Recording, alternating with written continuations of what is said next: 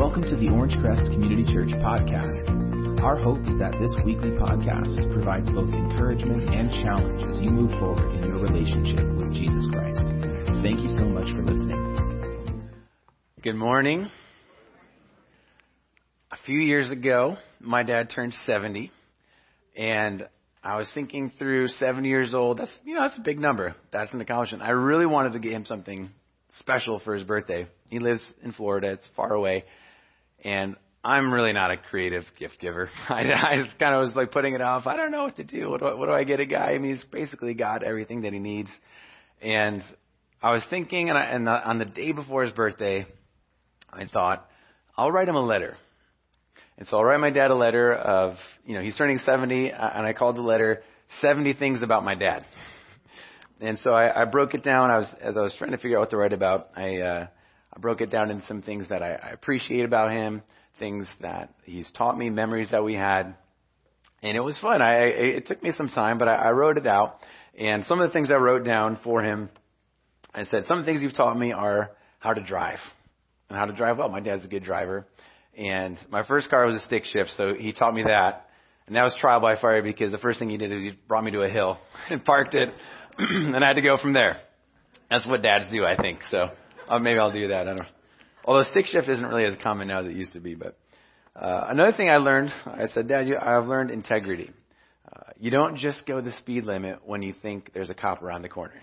You figure out the law and you follow that. And that's that idea of integrity that carries into other areas of life too. I said, you've taught me how to make really good hash browns. Breakfast is a high priority in our family line, and so that's been passed down. And I'm teaching my kids that now. You've taught me that it's important to take care of other people's stuff like I would my own. And the way that I learned that was we grew up fishing on a lake, and I got my own lure. And I got it out of the box, and I went fishing, and when I finished, I dried it off, and I put it back in the box that it came in, and I stored it all nicely. And my dad said, you never take care of my lures that way. They usually come back all mangled and knotted and stuff. I never thought about it. It's true. I need to think through that. And then this one's really important. You taught me that fish don't have feelings. So if you catch them and the hook, and we were bad, me and my sisters, we'd catch them and the hooks would be like sticking out the side of their face, and it was just, don't worry, they don't have feelings. So I actually don't know if that's true or not, but we're just going to go with it. I'll probably teach my kids that too. So I wrote this letter, and it took time, but it was really fun. I ended up feeling so excited and encouraged, and I wanted to send it to him. And so the next day I was like, hey, did you get my letter? And he said, oh yeah. He's like, I printed it out and I've been showing it to everybody. And I think it had the impact that I wanted. I really wanted to encourage him. And I think writing it all out, taking the time to write it in a letter, it communicated a lot more than if I would have just called him and talked, had a conversation, because I took the extra time to really be specific, to communicate the richness of our relationship. And I think sometimes you can get more out of a letter when you do it that way. It ended up being an email because he's far away. But my name is Bruce. I'm an associate pastor here at Orange Crest Community Church, and we're in this series about letters. It's called Lives and Letters, and we're going to look today at another letter that far outshines anything that I could write or anything that you could write. In the New Testament, the second half of the Bible is a collection of books. Most of them are letters written from a person who saw Jesus rise from the dead, and it gives us incredibly helpful understanding about how to live life. And so today we're looking at Paul's letter to people who lived in the city of Ephesus. It's called the letter to the Ephesians. And Paul also, he took his time. This wasn't, the concepts in his letter, maybe he could have communicated verbally, but you can tell he really thought through how to communicate a brilliant letter. It's brilliant because of how insightful it is, but it's also radiant and just exciting and just it's brimming with hope and joy. Many of the other letters are written to address a problem or to take care of something or get something cleaned up. But this letter that we're going to look at, it's a letter of encouragement. I know a few people who have said this is their favorite book in the Bible. And so a little background on Ephesus. You can see where it is on the map here. It's on the coast of what's modern day Turkey on the Mediterranean Sea. And there's ruins in this city that you can go to now. It was a wealthy city. It had the Temple of Diana, which was one of the wonders of the ancient world. Since it was on the coast there, it was a port city. It had good for trade. And now, because of all that happened there, it's like an archaeologist's paradise. There's so much to see and to find. And so it makes you think, what reason would Paul have to write to a group of Christians living in a wealthy city? Now, flash forward to a picture of where we live. This is a picture of Southern California. No, I don't think anybody lives right on the water like that. But if you think about Southern California, when I do, I think about sun and palm trees and the beach, access to the beach. I'm originally from upstate New York, and so when I think of Southern California, it's a pretty desirable place to live. And I must not be the only one that thinks that, because there are a lot of people that live here. There's 20 million people that live in SoCal, and the numbers are just inflating all the time. People want to be here. And so, maybe we've got some things in common with Ephesus, being sort of near the water, wealthy area to live in, affluent, and good place, a lot of sun. And if you live in Southern California, as nice as it is, things aren't perfect here. And things weren't perfect in Ephesus either. No matter where you live, no matter what time period you live in, life has got problems. Beneath the beautiful veneer of Southern California living, we all walk through trouble. Some of you know that we'll be moving to Santa Clarita in 3 months, and there's a team of people from our church. We're going to start a new church, and most people that I've talked to see Santa Clarita as a nice place, a good place to raise families. It's beautiful. The city is well maintained. And when I was exploring that city as a possible location to start a new church, the first guy I met there, I met him on a hiking trail. And we talked for a while. I learned about his background, and he was in the military, and he's got kids and grandkids. And towards the end of our conversation, he started opening up a bit. And he said, for the first time in my life, I'm actually concerned about where we're headed in this state and in our culture. I've had a lot of jobs and I've had a lot of experience, but I just don't know what kind of world my grandkids are going to grow up in. And he was expressing some anxiety and some concern about the future that I think I've found to be common among people. And, if you add to that the crushing weight of debt that many people in SoCal live with, add to that the pressure to keep up the image of that SoCal life. I was talking to a pastor in the area, and he said, much of Southern California looks a lot better than it is. He said, it's beautiful on a postcard, but life can be crumbling underneath. A few of the things that we run up against is anxiety, like that person expressed, or like that comes up from things like disease. We also come up against shame and guilt. If you've run into problems or if you cause problems, sometimes you have a regret that you can't outrun. Loneliness is another thing that we face. With as much connection and interaction as we have on our phones and technology, it's amazing how long you can go without feeling like you've got a meaningful connection with somebody. And then, you got to put these things together, and sometimes it feels like stress is just humming in the background. It's like a soundtrack to life that just keeps on going. So when we look at the trouble and the problems as they arise, they may seem financial. The problems may seem physical or relational. But the trouble and the turbulence that we face, it reveals a deeper spiritual problem. The thing that's really at the root is a spiritual problem. And part of the reason that Paul wrote his letter to the Ephesians is to make it clear just how bad our problems really are. On our own, we're spiritually dead and bankrupt. Paul paints a pretty rough picture about our starting condition. In chapter 2, he says he's primarily addressing a group of Christians, people that follow Christ. And he says, and you all were dead in the trespasses and sins in which you once walked, following the course of this world, following the prince of the power of the air. He's referring to our enemy, Satan, the spirit that is now at work in the sons of disobedience. And he just describes how these people lived, among whom we all once lived in the passions of our flesh, carrying out the desires of the body and the mind, and we were by nature children of wrath like the rest of mankind. It's a pretty bleak picture. But basically what he's saying is when we start out, we're dead on the inside. But somehow walking through life, trying to make the best of it. We choose our default, we choose death apart from Christ. And we have a very real enemy that's trying to keep us there, keep us stuck there. On our own, we keep getting tripped up by our passions and our desires, going after the things we want, trying to find the things that are going to make us happy. That's a very natural way to live. God doesn't want us to get stuck in a loop. Doesn't want us to be in a self-destructive way of living. He wants us to find a way out. And it's one of the ways that this may look, or the way this does look. I have some images here. The Bible says that God loves you and me and all people. He wants us to experience really good life, really good, abundant life. But rather than turning to God, every single one of us begins to sin. We go our own way. We want to be our own boss. For most of us, I don't want God or anyone else telling me how I ought to live. I want to do things my own way.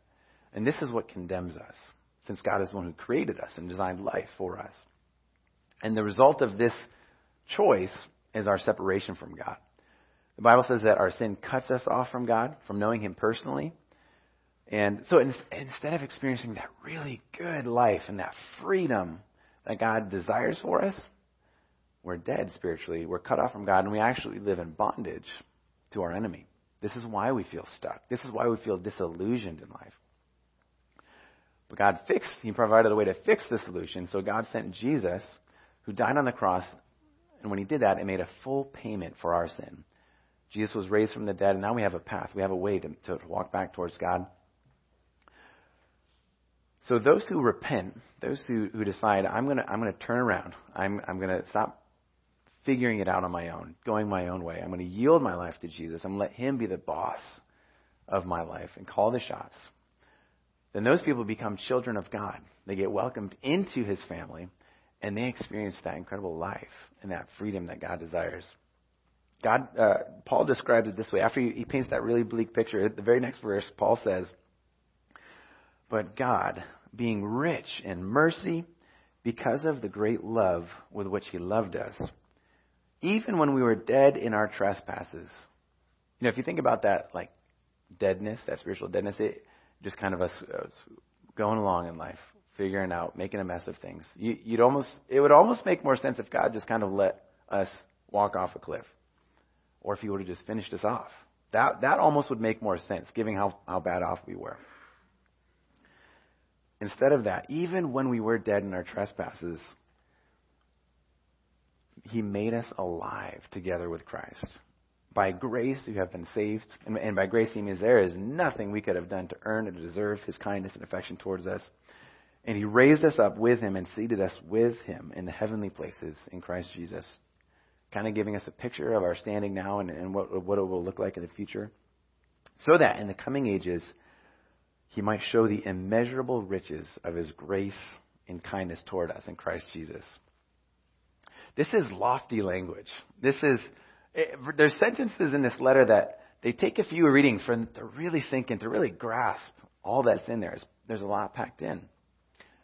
But the overall impression that you get is that there's a hope and there's a glory that far exceeds anything that we can find in the natural world.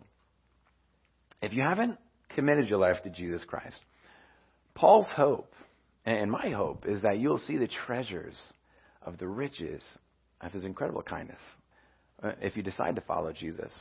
And not necessarily material wealth, but some of the riches that we get are a peace. Give up that anxiety and that trouble and that stress and get a peace, a sense of well-being in life, a sense of purpose and contentment, a path to follow, redemption. When you make Jesus the Lord of your life, you become a child of God. He becomes Father, and now we're part of His family. And another great benefit from that is you get brothers and sisters in the family of God who also want what's best for you. And so instead of being spiritually bankrupt and impoverished, just wallowing in spiritual poverty, which is really what we ought to get, we get an inheritance from God. And if you want to learn more about making that transition, figuring out what does it really look like for me to follow Jesus, and what does that involve, and what would that look like, let us know on the back of your connection card. There's a spot where you can ask for more information on that. One of the things we want to do in this message series is figure out what are these big letters that you see in the Bible, and why were they written, who are they written to, and how do we make a bridge and apply it to what we're facing here today. That's one of the goals. We've looked at a few letters in the following weeks. We have some more coming up. One of the things that we might have in common with people who lived in Ephesus,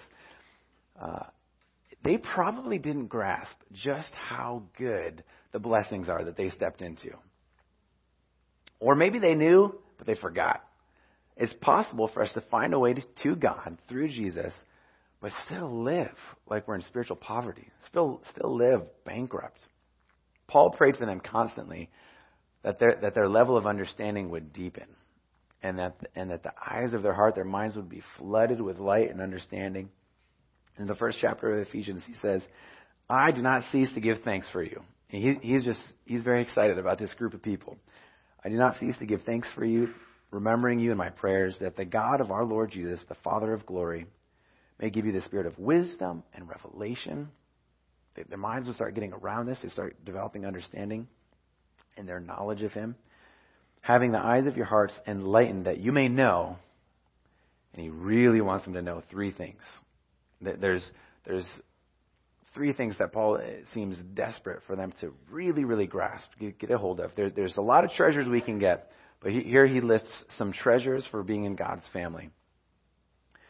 He wants them to know, what is the hope to which He's called you? What are the riches of His glorious inheritance in the saints? And what is the immeasurable greatness of His power toward us who believe, according to the working of His great might? And so if you're following along in your listening guide, you can, there's some things you can add into your notes. The very first thing that Paul wants them to know is the hope to which He's called you. We need hope. There's a lot of turbulence in life. We have something, for those of us that follow Jesus, we have something really, really good coming. We step on the other side of eternity. But it's not here yet.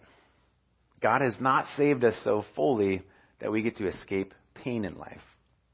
There's plenty of disease, there's plenty of loss, and there's plenty of attack on their way. There may be some really severe trouble on the path ahead for many of us. A Christian can struggle and endure horrible suffering, and yet eagerly long for God's full freedom and help and redemption. The alternative, if we don't have this hope to hang on to, the alternative is to go through life, go through tough times, and then feel burned by people, or feel burned by God and feel ripped off, get bitter, get stuck in grief, not be able to move on. It's this hope that lifts us up out of despair and discouragement. The second blessing that Paul lists is he really wants them to know the riches of His glorious inheritance in the saints. The kindness that's going to be shown to us when we make it to heaven will be staggering. Even now, one of the riches that Paul is bringing up here is a community with other Christians. And we're referring to the saints, other people who believe and follow Jesus. Christ followers are united by faith. And as we team together and we use our resources to accomplish the mission of God that God has given us, it creates a wealth of relationships. This week, I went with my family to Disneyland, and it was a great time. A few of my kids haven't been there yet, and my daughter, she loved it so much. Every hour, she's like, "Thank you so much for bringing us here." It was so fun, and we had a really good time. Partway through the day, though, we lost a backpack that had my car keys in it, and so we figured out let's submit a lost and found thing, and we're hoping as we're moving closer to when the park closed, we're hoping that they find it. I went back to where we thought it was, but there's nothing there. Like, they clean up Disneyland so fast, and I'm like, they must have a pretty good system for this. And so when we went to Lost and Found, we saw people getting keys and wallets and all kinds of stuff back. We're like, okay, this is going to happen, and because we're making it to the end of the night. And two of my kids are already asleep in the stroller. And the other two they're starting to drag, and still no car keys. And I really, really, really didn't want to it seemed like the best solution was to have someone bring our spare keys from home to Disneyland, and I really didn't want to do that because that's a big pain. And so anyways, the park closes, and so finally I had to send out a text. And, hey, is anybody mind helping us out? And as soon as I hit text, or hit the message, within seconds, my buddy Albert calls, and he says, I'm on the way. And he went to my house, grabbed my keys, and came, and he met us there. And there was three or four other people that had texted us, same thing. Hey, we're happy to help. And the responsiveness, it was amazing. And when my friend showed up, there was no begrudging. None of us made it home before midnight on a weekday. But he showed up, and just the eagerness to help, from him and from others, it was amazing. And I thought about this. I thought, I really do. We have a wealth of relationships here. Being a part of this body, a part of this family, God's family, is an incredible thing. This is sort of like a minor problem that we face in life. We've had other difficulties we've walked through, and we've had incredible support. We have a wealth of relationships here as we worship together on Sundays, as we live life in groups together, as we work and we serve and we build things together, as we help each other work through problems. This is just a small part of that glorious inheritance in the saints. As we walk with God, we get to enjoy some of that now, but an even fuller, richer life and experience is coming. The third thing Paul wants us to know is the immeasurable greatness of his power towards us. God has great power to do what he says he's going to do. The very power that God used to bring Jesus back to life is the same power that he works in your life now. So far in history, the ability to raise someone from the dead is something that only God's been able to pull off. So not only does God have a very deep love and kindness and affection for us, and he wants to show us that, but he's got the power to do it. He is undeniably for us. Two power downs that I keep cycling through lately. I keep encountering some physical tiredness and discouragement. And I've been experiencing it. I get worn out physically, and I get tired at the end of the day. We're in a stage of life. We're trying to produce a lot. We've got young kids, and that's got a drain on it. And every several days I've been dipping into discouragement, and sometimes it happens on the same day, and that gets rough. And when that's happening, I think I need help. I need something outside of me. And when I pray, when I reflect on God's word, and I include other people to help me, I can feel God sustaining me. I can feel God keeping me going, not getting stuck. I think the enemy does want me to get stuck and circle the drain. And I honestly, and that could happen. I could give into that. I get nervous about where I would end up if I disregarded God, just kind of checked out, and just ignored the power that he's made available to me.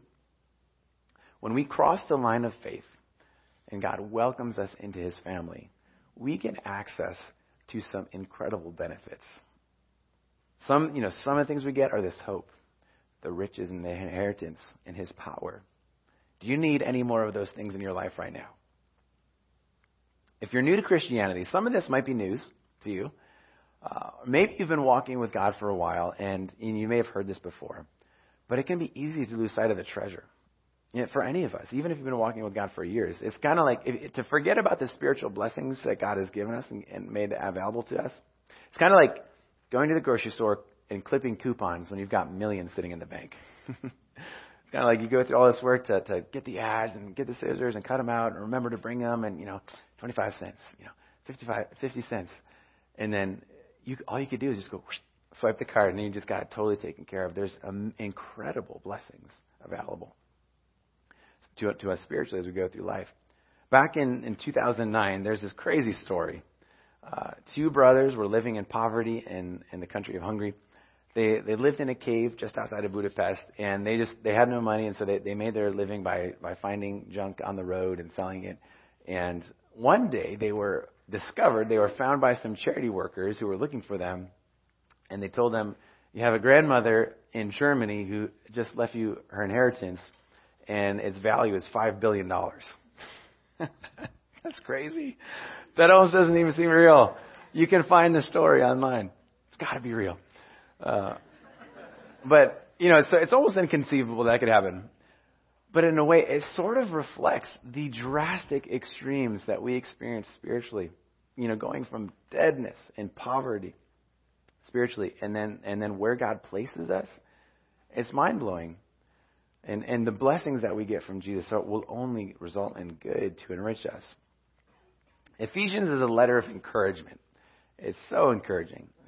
It may have been a letter written to a single church, or there may have been a few churches in the city that it circulated around.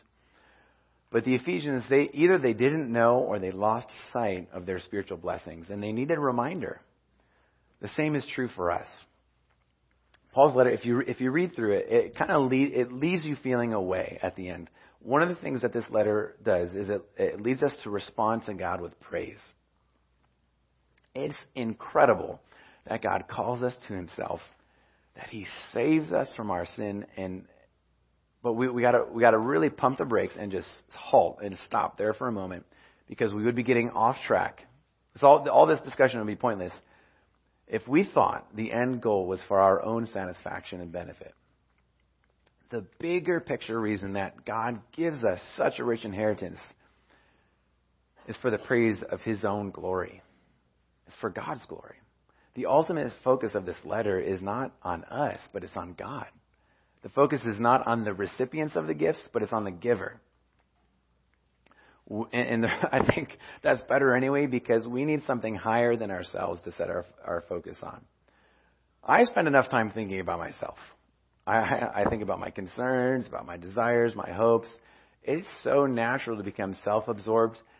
And when I'm doing that, I'm no fun to be around. I know that already. And it's my default to think about what I'm not getting, think about how things are not going the way I want, wallowing in discouragement. It can be depressing. I don't want to be there.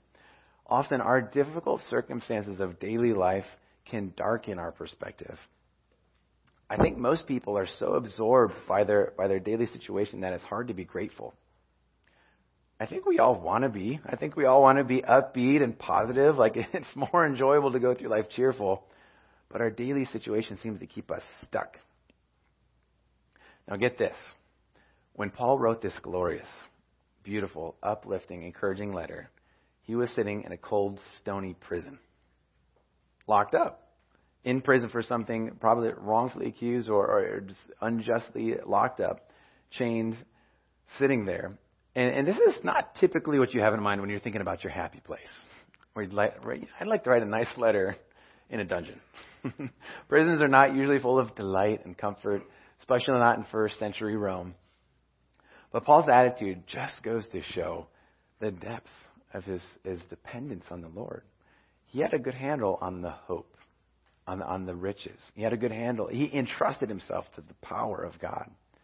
He wasn't himself absorbed, and he knew that God was working things out, not really just for Paul, but for the glory of God's own renown. And Paul writes this in such a powerful way. In chapter 3, he says, now to God, he's referring to God, now to him who is able to do far more abundantly than all we ask or think, according to the power at work within us. Here it is. To him be the glory.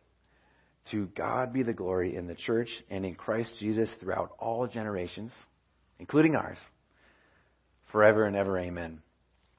When you read Ephesians, it's natural for gratitude just to start welling up when you really grasp what's real. And we can carry this with us. And so you might consider, what are some ways that I can create space in my schedule to do this? How can I express gratitude back to God? How can I think about and really focus on the hope that I have and think about God's glory? If you spend time with God daily, don't rush through prayer. It can be easy to do that. And there was a while back I wanted to get more disciplined in my prayer time, and I realized if I'm sitting in a chair early in the morning, I get a little sleepy. So I think I need to change it up. I'm going to go on a prayer walk. And so I just start the morning walking up and down my block. And my prayer time would start with praise. And I say, God, you are so good. You're so powerful. Your kindness is humbling. I would go on like this and start for a few minutes. And this praise had the incredible impact of shrinking my problems. And the stuff that was so confusing and stressful began to diminish in size as I thought about God's incredible greatness, That last song that we sang, that the worship team led us on, Great is Thy Faithfulness. I love the third verse because I feel like it captures this concept of rich, numerous blessings. In that third verse, it says, it just kind of lists out a bunch of things we get. Pardon for sin, peace that endures. We get God's dear presence to cheer and to guide, strength for today, bright hope for tomorrow. These are blessings that are all mine. And then 10,000 beside. You couldn't even fit them in a song. And the chorus goes on to say, great is thy faithfulness. The focus again is on God. Great is thy faithfulness. Another thing you could do is think about maybe you can make Ephesians a regular review. I make sure I go through it at least once a year, maybe a couple times a year. How sometimes you look at your financial portfolio and figure out where you are for retirement or long-term savings. It's kind of like looking at your spiritual portfolio and reminding yourself where I'm at and what God has given us and what's coming. And to read through this letter really only takes about 15 to 20 minutes. As you move through this letter, there's some other really big concepts that are covered in chapters 4 through 6. And the purpose of this series is not to hit everything in one message, but more to give an overview. But Paul talks about unity in the body of Christ. He talks about how to live in a way that pleases God. It's very, very practical. He also talks about guidance for household relationships.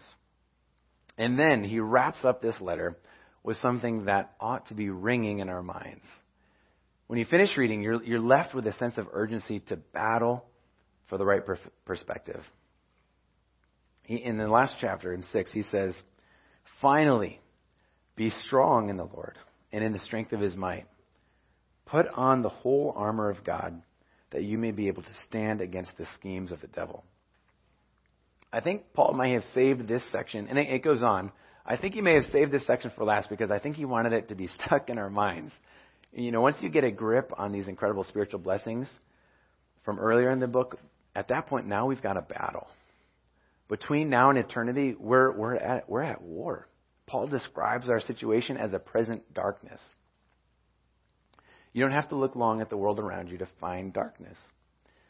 Just because we have access to these riches that God provides in his kindness, it doesn't mean that life is going to be smooth. In fact, it won't be. Life is not going to be smooth. There are forces actively working against us, trying to get us off track, trying to get us discouraged. We need to fight for the right perspective, and that's a fight that will not let up until we get to the end of life. The biggest battles of your whole life will be fought right here in your mind. And so a few of the ways that Paul tells us to battle, he says, be strong. Get a grip. Stand strong. He says, put on the full armor of God. There's very detailed instructions for that. He says, be alert, which means don't be surprised when you get off track or when you get attacked. Be prepared for that. Paul says, pray continually. And so you can study this part of the letter to develop a stronger battle stance. To get a grip on the incredible realities and the blessings that are in store for followers of Jesus, we're going to have to fight for them. We're going to have to fight through doubt. You're not really sure. Is this stuff real? Is it true? You're going to have to fight through discouragement when you just want to go all sloppy and slack-handed in life. You're going to have to fight through confusion and pain. I love Ephesians because it tells us what's real about life. The Bare Bones Bible Handbook is a resource we've been referring to in this series. It's a tool you could use to help you get a grip on these different books and letters that we're looking at in the Bible. But the book describes Ephesians this way. It says the first half of the letter describes the believer's wealth in Christ, and the last half challenges a believer's walk in Christ. Ephesians fills us with hope, and then it gives us the practical steps to walk in it. So you might want to take one of these next steps. You might want to do that thing of creating space in your schedule to express your gratitude back to God. You might want to read the book of Ephesians and just start journaling. Take some notes about the riches that are given to those who follow Christ. And this might be another one. Maybe you want to get some advice from a leader at OCC about how to battle for the right perspective if you're feeling stuck. Life can feel us feeling emotionally or spiritually impoverished. Like we're feeling we're just scraping by, going day to day, going week to week. Imagine living in the reality of God's rich inheritance. Imagine having an upbeat hope that helps us press through and make it, jump over the hurdles and the challenges of life. God offers a very different, very full, exciting life, more than anything we can find on our own. Let's pray together. Father God, we thank you so much. The riches and the kindness detailed in this letter are almost more than we can conceive. It's your love for us is immeasurable. Your power is immeasurable. And we are so humbled when we reflect on that. Grateful, Lord, at the lengths that you went to save us and to make a path. Even when we were dead, even when we disregarded you, you made a way for us to get back to you and to provide a life that's just glorious and incredible. Would you help us to hold firm, to stand courageously in those truths? And for those that are investigating and trying to figure out what that would look like and how to do that, I pray that you would enlighten their path, help them to walk across that line into God's family, to accept you and your ways for living. We thank you, Father, for your incredible grace towards us. In Jesus' name we pray. Amen. Thanks so much for joining us today. We pray you've been encouraged by the message and equipped to move forward in obedience to God's Word. Join us again next week for another Orange Crest Community Church podcast.